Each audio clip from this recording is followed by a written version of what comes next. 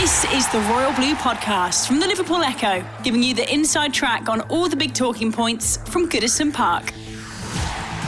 Hello everybody and welcome back to the Royal Blue Podcast. Sadly, we are not discussing a routine home win over Burnley, but Everton do not seem to do routine home victories anymore. I'm your host Sam Carroll, and today joining me Adam Jones, Dave Prentice and Gavin Buckland as we chew the fat to thieve Phil Kirkbride of his term over that dismal defeat at Goodison Park. These defeats becoming quite routine now. Adam, you were there. We'll start with you. What went wrong? Wish I wasn't there. I'll say that much. It's really just hard to put your finger on what went wrong, isn't it? Because I feel like I've seen the exact same home performance about 6 or 7 times from Everton over the last few months. You know, just add Burnley to this ever-growing list of just frustrating home games. Newcastle, Leeds, West Ham, Fulham. You know, these teams, regardless of how well West Ham are doing, etc. These teams shouldn't be coming to Goodison and winning in the manner that they are. But every single time, Everton are just allowing them to do so. And it was yet again in this Burnley game. We in the pre-match podcast we were talking about Everton's need to start this game on the front foot and press Burnley from the opening minutes. And to be honest, I think they actually did do that for the first 5 or 10 minutes of the game. I thought it actually was a fairly promising start. We'll get on to talking about Iwobi. I thought he had a pretty promising start in that attacking midfield role, but then it just all kind of capitulated. Burnley just took control of the midfield battle in particular, and got 2 goals from it. The second goal in particular was an absolute worldie, to be fair to Dwight McNeil. But from that point on, Everton just never really looked like getting back into the game, even when Calvert-Lewin scored. And, just before half-time, you're coming into the second half and you're thinking, well, are Everton actually going to fight their way back into this? Because we've seen it all before. And there were large portions of that second half where Burnley looked like they were the most likely team to go on and score again, which I think just really isn't good enough from Everton. And, for a side that's meant to have these aspirations of European football, these are the kind of results that's going to harm you at the end of the day. It's not going to Chelsea and losing at Stamford Bridge, because you can account for results like that, and you can account maybe for losing against a side like Burnley, but this isn't an isolated incident anymore. You've lost to Burnley, Fulham, Newcastle. It just keeps on happening, and whether it's down to the fans or whether there's some sort of mental block, Carlo Ancelotti needs to find a way to sort this out for Everton, because it is getting like Groundhog Day at the minute with these dreadful performances at home, and it does need to change.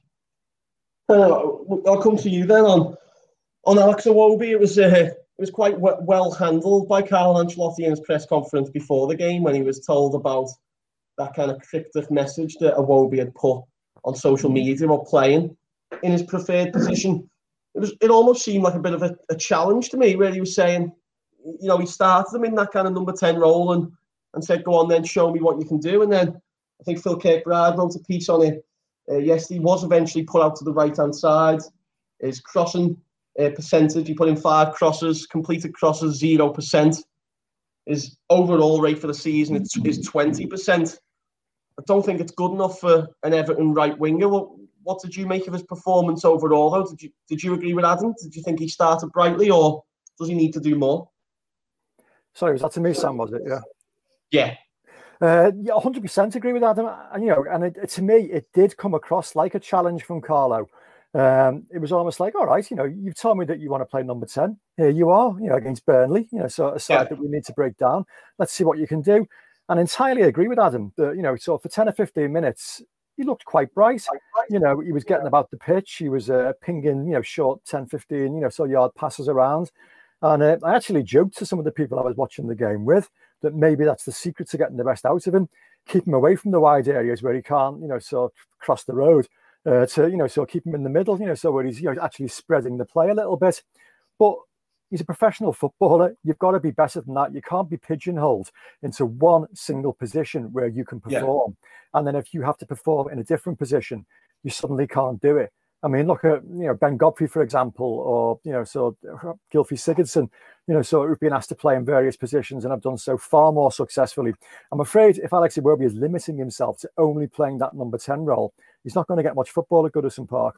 He's got to do better than that when he is asked to go wide. And I did fear, so when he made that reshuffle and he pushed him out into a wide position, that that bright finish was going to suddenly dissipate, and it did. So it just disappeared totally, and that was one of the reasons why we didn't really create enough opportunities. I mean, that was the reason why we lost the game. Again, we didn't create enough openings. Burnley scored 2 great goals, but we created one good opening for Dominic Calvert-Lewin in the first half and one in the second half from an absolutely magnificent Luca Dean cross. It was so good on his right foot that I don't think Calvert-Lewin was expecting it, which is why maybe he slightly miscued it off his shoulder a little bit. But that was it in the second half. And I think our chance conversion percentage this season is really, really high. We are converting a much higher number of our chances that we create than any other team in the Premier League, but we're needing to because we're not creating enough. Now, is that because of the system? Is it because we haven't got enough creative players in the team? Certainly at the weekend with Sigurdsson not being there, with James Rodriguez not being there, probably that was the case. But I think that's the reason why we're failing in so many of these home games. We're just not creating enough opportunities at the moment. Bizarrely, we were at the start of the season. Think to the West Brom game, the Brighton game. So what can Carlo do to try and get back to that? Does it mean going gung-ho again, going wide open and taking your chances? I don't know the answer, to be honest, but that was deeply disappointing. Of all the games and all the disappointments we've had this season, that for me was probably the most disappointing so far. What are your thoughts on what we got?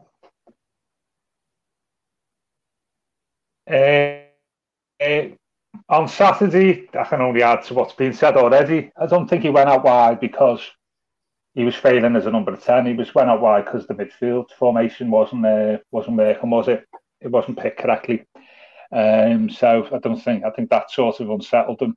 And the stats speak for himself out wide. Don't be really that. I mean, was it West Brom the other week? Did he have an absolute? Was it West Brom? He had him there playing wide right. It's just not his role. So a little bit of sympathy there for him. Because I think he moved out wide because the failings of others, really, not himself. But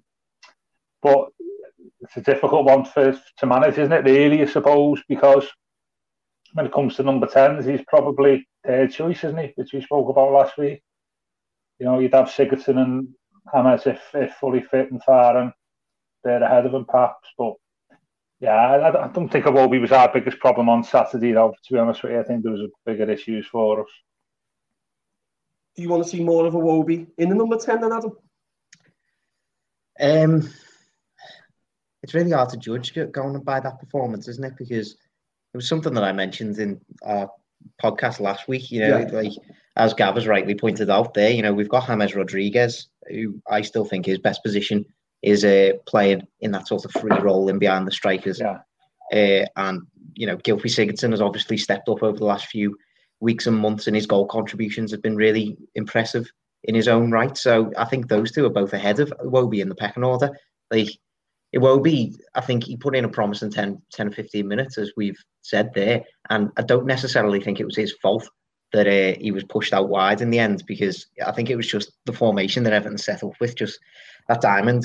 I think Burnley were completely ready for that diamond when it came, and it was just never really going to work. So once Burnley went 2-0 up, I think it was just that number 10 position needed to be sacrificed, which is a bit of a shame for Iwobi, because, as I say, I think he did look promising. He set up the first shot of the game for Richarlison about 3 minutes in, with a nice little pass before Richarlison had a good run and forced a save out of Nick Pope. But aside from that, I can't really pick out one key moment that he had in that number 10 role, which, I understand that he had a limited amount of time to try and prove himself in that sense, but it's still I didn't see anything that's going to make me think, when you're expecting Gylfi Sigurdsson to be fit for the next game, you're expecting James Rodriguez to be fit after the international break, so where does Iwobi get his chance again at number 10? I don't necessarily see it, to be honest. And I think he still can work out wide. I still think he maybe works out on the left better than he does on the right. So I think we probably need to be looking to sign a right winger in the summer. But as a number 10, I just can't like. Whereas he did show some slight promising signs, I just don't think that's enough. Yeah. Like again, as I say, for the aspirations that Everton have got from now until the end of the season, is Alex Iwobi going to be the number 10 who is going to fire Everton to Europe? Yeah. Don't think so, to be honest. I think it's more likely to be someone like James Rodriguez or an informed Gylfi Sigurdsson that's going to be able to do that. So regardless of whether Iwobi wants to play there more often in the future, I just don't see how that's going to happen. The Royal Blue Podcast from the Liverpool Echo. To stick with the right hand side, then Preno, you speak about us not being able to create chances.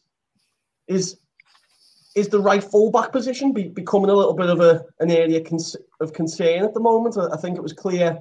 Well, it's clear with every passing game that Mason Holgate isn't the answer at right back. It seems really important that that's a position that Everton upgrade on in the summer, doesn't it? But how do we kind of plug that gap between now and the end of the season, especially with, Seamus Coleman spending large parts of the campaign out injured? Well, that was the problem at the weekend, definitely. I mean, I was calling for Seamus Coleman to come on, from late in the first half even. Mason Holgate wasn't having one of his better days. I think we have a little game in our house where we try and predict Adam's player ratings on the final whistle.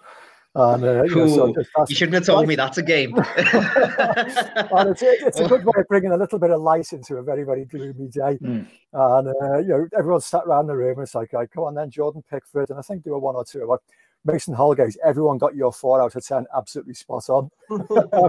So, it was a universal acceptance that he wasn't having one of his better afternoons.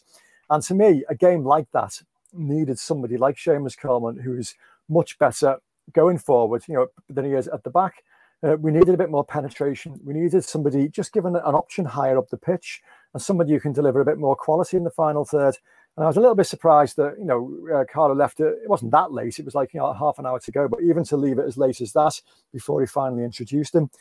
I mean, that is something that we will need. It depends on whether Hammers is available or not and whether he's filling that role or whether he's playing number 10. But I think when you're playing a team at home that you're looking to break down, who are playing 2 rigid banks of 4, I think the Seamus Coleman has to be the option, so all day long rather than Mason Holgate. Nothing against Mason, he's had a good, solid enough season, just didn't have one of his best days at the weekend. But in a game like that, your fullbacks are really important. I mean, as we said before, when Luca Dean, created the only really good chance of the second half, with a cross from the wrong side, really. But, you expect your fullbacks to try and pitch in, with that kind of creativity. And, we limited ourselves to only doing that from one flank at the weekend. It all depends on, the opposition as to whether you do that, between now and the rest of the season. For argument's sake, a game against Crystal Palace at home, you would probably hope to see Seamus, in for that one. So rather than Mason Holgate, then if it's, a Manchester City, for argument's sake, maybe you'd look at the Holgate option. Horses for courses, but, Carlo is very, very good at doing. But there's no doubt that, we needed a little bit more from the wide areas at the weekend, and Seamus could have provided that, I thought. I think, to be fair, I was speaking to Michael Ball a little bit earlier, and it'll be in his column on the site a bit later, but he thinks that Mason Holgate was chosen because of the system. And I do kind of agree that, if we were playing that narrow diamond in midfield, there's not really any defensive cover in front of the right back or the left back for that matter. Really, if we're going to be playing that system. So that's maybe why Holgate was preferred, because he is a little bit better defensively. And if Burnley were going to try and attack down that flank, he's a bit better in that sense. But, I do kind of agree with you, really. It's not Mason's fault because he isn't a right back, he is a centre back. But there were a lot of times when, he was getting forward into the right areas, especially in those first 10 or 15 minutes, when we were playing quite well. He'd get the ball and he'd look into the box and then he'd cross it in. And, I think 9 times out of 10, it's just overhit, isn't it? It's not really an aimed cross that, somebody like Luca Dean can put in from the opposite flank. It is just a kind of hit it and hope sort of thing from Holgate. And as I say, it's not really necessarily his fault because it's not his position. But yeah, I think that's maybe a little bit of an insight as to why he started instead of Coleman. But saying that, once we'd switch formation, I think that was probably the time to take Holgate off and put Coleman on, and I think we maybe waited a little bit too long to make that substitution. Yeah, to move forward to the midfield, Gylfi Sigurdsson kind of lost his fitness rate and only made the bench. It was Tom Davies, Alan, and Andre Gomez that started, but there was a massive Abdoulaye Doucoure-shaped hole in that team at the weekend, wasn't it? How do you think Carlo goes about solving that for the next 8 to 10 weeks? We might not see Doucoure again. Yeah. We might not see Doucoure this season.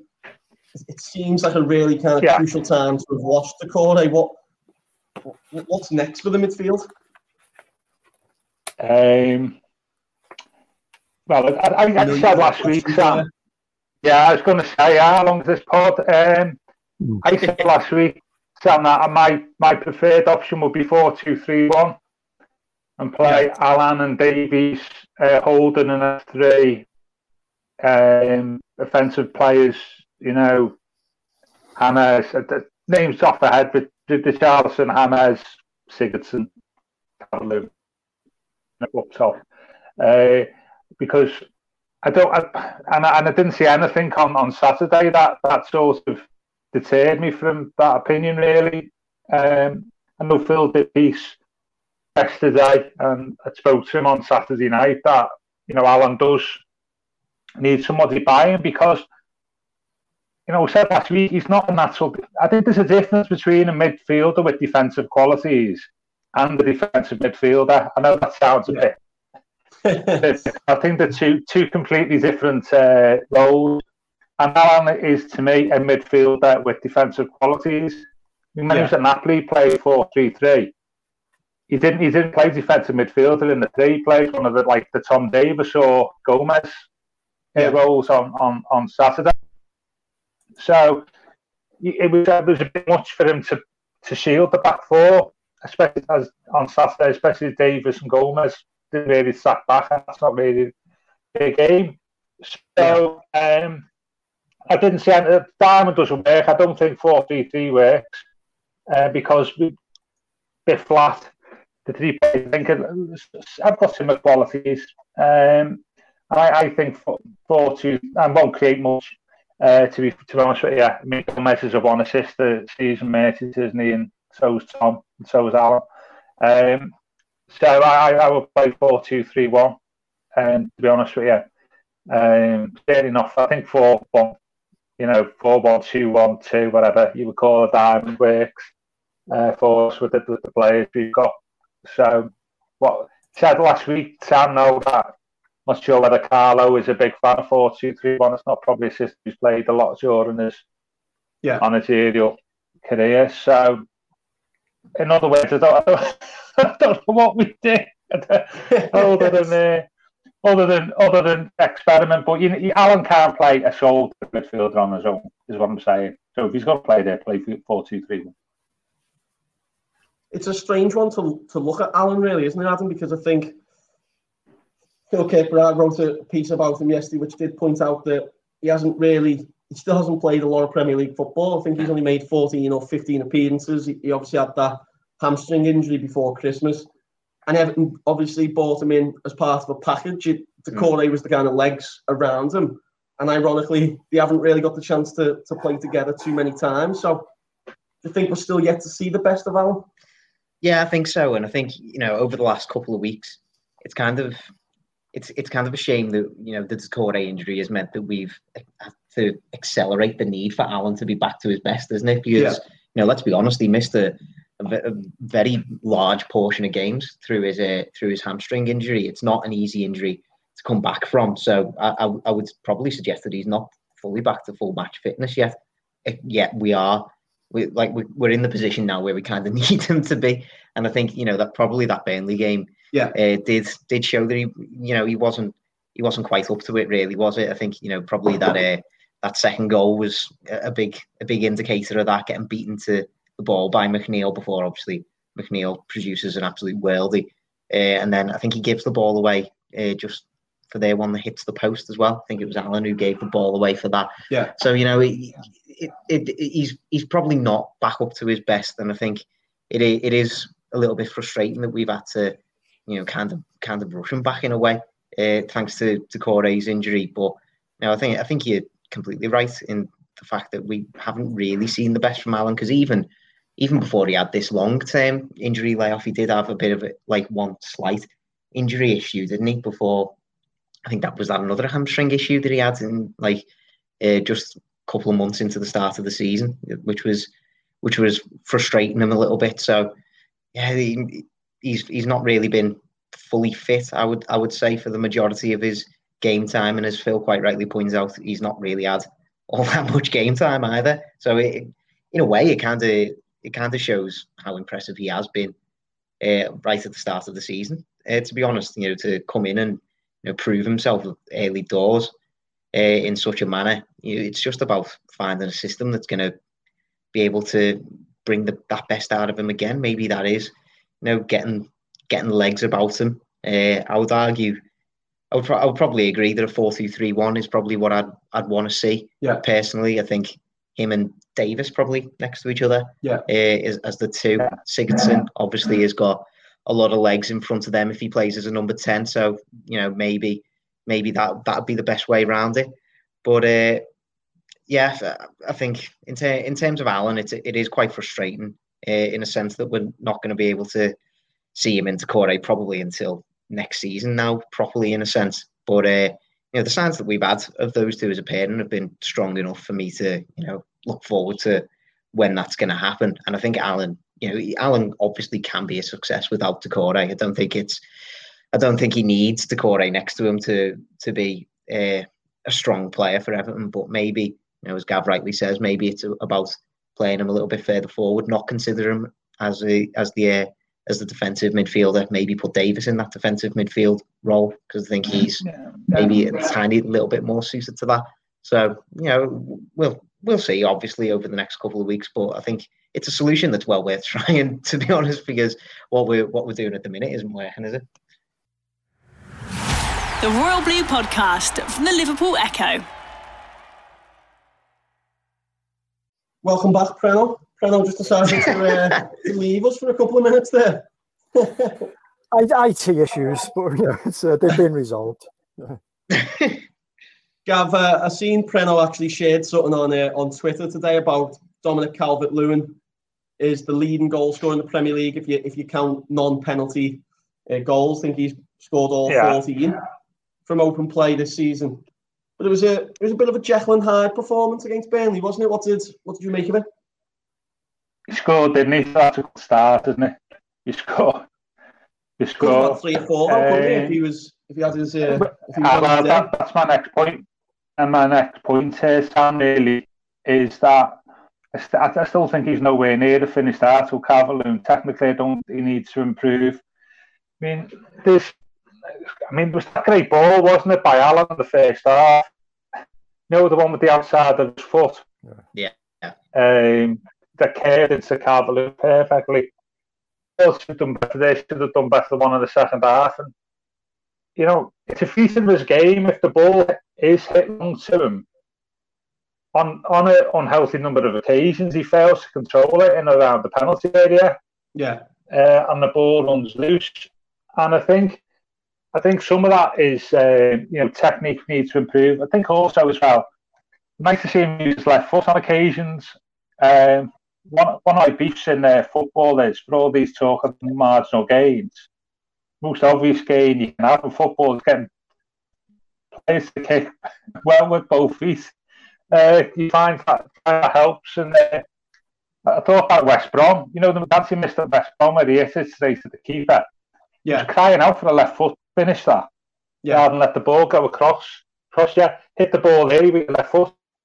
He hardly ever uses it. And that lets him down when it comes to close control and stuff. So, yeah, you are right, a bit of a Jekyll and Hyde performance. But there's lots of things there to improve, which is the good news, I suppose. It's by no means a finished article, but as Preno said, the leading non-penalty goal scorer in the Premier League. So that's saying something, isn't it? But it was disappointing, really, from Carlin, but he wasn't the only one, was he, really? Carlo keeps threatening to do it. Preno, but games are running out for us to see Josh King start a game for Everton. Do you think we'll ever... He's becoming a little bit like Jabama now. I don't even know if the two of them exist anymore. Yeah, and I find it a bit confusing sometimes as to why we're not seeing a little bit more of him. The fleeting, glimpses we've seen, he's looked relatively bright. He's got pace, he's got strength, and it just offers something a little bit, so different. But then, Carlo's asked about him. He continually tells us that, he's happy with how he's performing and how he's training, and he will get opportunities, but then he doesn't. So, I don't know quite, what the situation is. I mean, it would be obvious, if he was playing, 4-3-3 for, Josh King to play in one of the wider positions, or, allow Richarlison to switch around a little bit. But the messages seem mixed all the time. Despite being happy with what he's seeing from him at Finch Farm, he then doesn't get given the opportunity at the weekend. I mean, to be fair, he got was it half an hour at the weekend. It was, it's probably the longest he's had yet, and didn't really do a great deal in that time to suggest that he warranted being brought on even earlier. But it's different, as it gives you an option. It's something a little bit of variety for Burnley to worry about. But I don't know. Simple answer. I don't know why he's not giving him more of a run than he is at the moment. We're not exactly blessed with their forward options right now. And, he seems to be one. And yeah, for whatever reason, he's not using them. Does anybody else know? I mean, it is interesting, isn't it? Because I thought when he came on against Burnley, he looked, a little bit lively at least. But, again, it's a similar thing to Iwobi. He had nice little intricate bits of link-up play, maybe with Richarlison, but did he really show all that much? Maybe it's harsh to try and judge him on that game in particular because Everton were in general pretty rubbish against Burnley. But he's got a shot from him.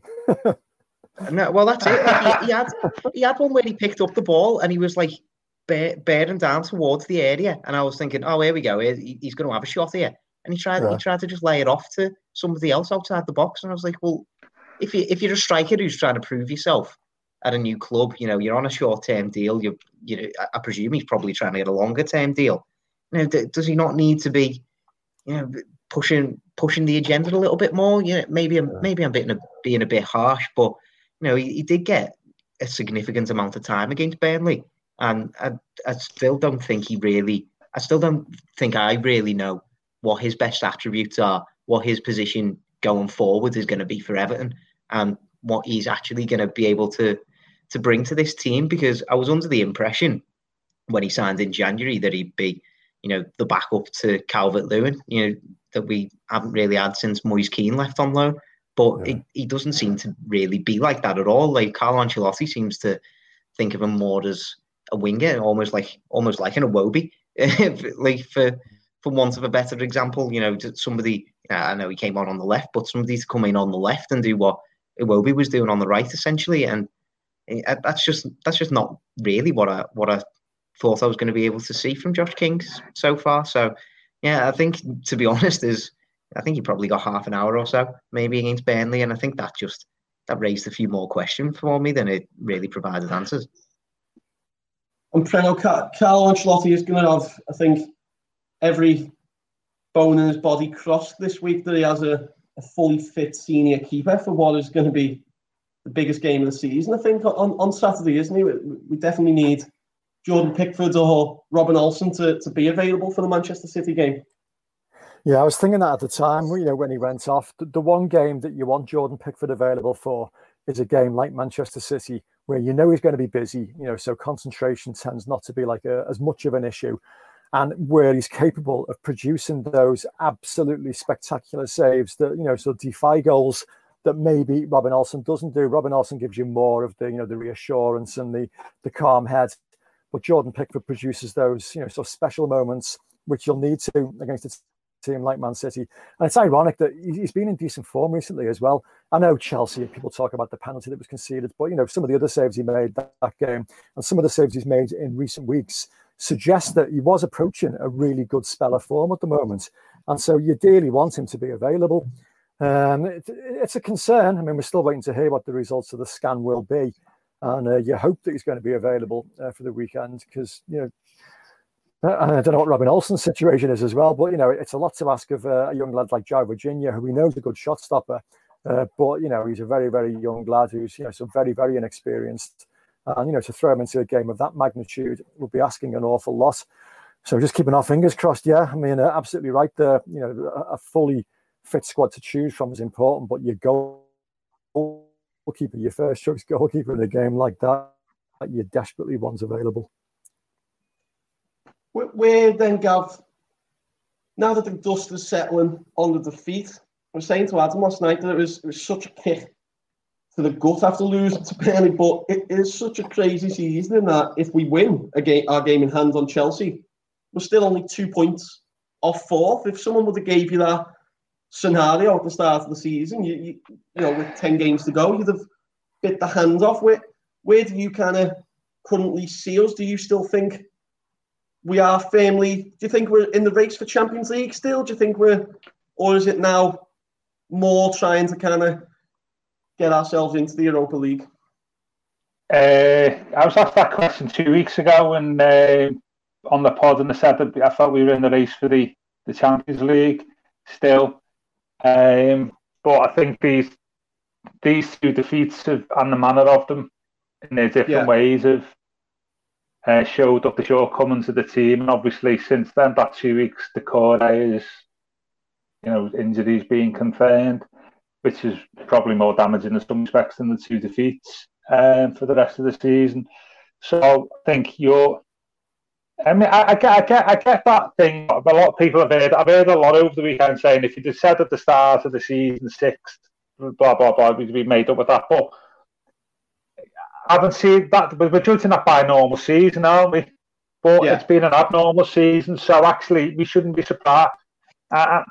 I'm not necessarily of the opinion at the moment that we are where we are because of the natural progression of what we've done. I think that's definitely part of it, but part of that is also the way the season is and the results that have happened. So I don't necessarily think it's something to take comfort for next season. I think there's a lot of work to be done. So I think definitely in the European places, I'm slightly concerned of that at the moment, that when you see, I was going to say Spurs have got a decent run, but they lost yesterday, West Ham lost yesterday. Happily. Which is frustrating.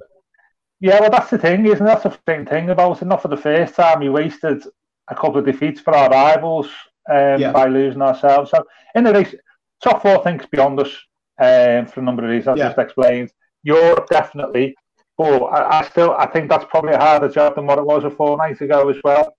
Which Spurs have picked up. Still have a sneaking suspicion Arsenal might come up on the rails. We've still got to go there, haven't we? And I think they're 6 points behind us. So that gap can close quite easily. So I wouldn't even say Europe is a given at this stage. We need to up our game from the Burnley performance. The next 2 weeks, Adam, we have Man City in the FA Cup quarter-final, and then it's Crystal Palace at home and Brighton away. It does now seem we could be having a totally different conversation if we're sat here in 2 weeks' time in an FA Cup semi-final and with 6 more points on the board. Well, they have the international break then 2 weeks. And the international break, yeah. So, I think certainly, but I think Gav's last point there is quite pertinent. Like we need to up our game regardless. I think there's no two ways about it. I think the warning signs were really there, if we're honest, in the wins over Southampton and West Brom, weren't they? Because I don't think they were necessarily convincing wins by any stretch of the imagination. And I think at the time we were quite rightly saying 3 points is 3 points, which is that was the important thing. But those bad performances have come back to bite us at the end of the day, and we got lucky in a sense in the Southampton and West Brom games that the opposition didn't punish us for our mistakes in those games. Burnley did. they were quite ruthless, in fact, in punishing us for those mistakes. And Man City are only going to make that worse. I think Crystal Palace over the last few weeks, I think especially their game against Brighton recently, Brighton absolutely battered them for 90 minutes, and they got beat because Palace punished both of their mistakes they made. And that's the kind of game, at home again to a side that's battling it out in the bottom half of the table. that's the kind of game that we've been losing so far this season. The away game against Brighton, I'm a bit less concerned about, but it does just feel it puts a different complexion on those games now that we've had these two defeats in very different circumstances against Chelsea and Burnley, but they were both pretty demoralising in a way. Against Chelsea, we didn't really offer anything of note at all, and against Burnley, it was just the same old passive, dismal home performance. So unless Everton can turn those kinds of performances around, then it doesn't matter who we're going to be playing in the next 3 games. Really, like it's going to count for naught. Like they just need to focus on themselves. The City game's a bit of a free ride, isn't it? Like you've just got to consider that a one-off. It's a cup game. Yeah. Just go out and have a go at them. Like what's the worst that could happen at the end of the day? But it is those 2 league games, and I said right at the start, it's these kind of games at home to your likes of Burnley that are going to define whether you get into Europe or not. And I think Palace falls into that bracket as well. Well, lads, thank you very much for joining us. Hopefully, the next time, we'll be back later on in the week to preview the Manchester City FA Cup quarter-final, and then hopefully we'll be talking about a big win for Everton next week. You can catch the Young Blues as well. Everton under-18s are in FA Youth Cup action on Wednesday, and that'll be streamed live on the Everton YouTube channel if you fancy checking out the next stars of the future as well. And you can also join the Royal Blue podcast group on Facebook and follow us there. We've been Sam Carroll, Adam Jones, Gav Buckland, Dave Prentice. Thank you very much for listening, and we'll see you soon. You've been listening to the Royal Blue podcast from the Liverpool Echo.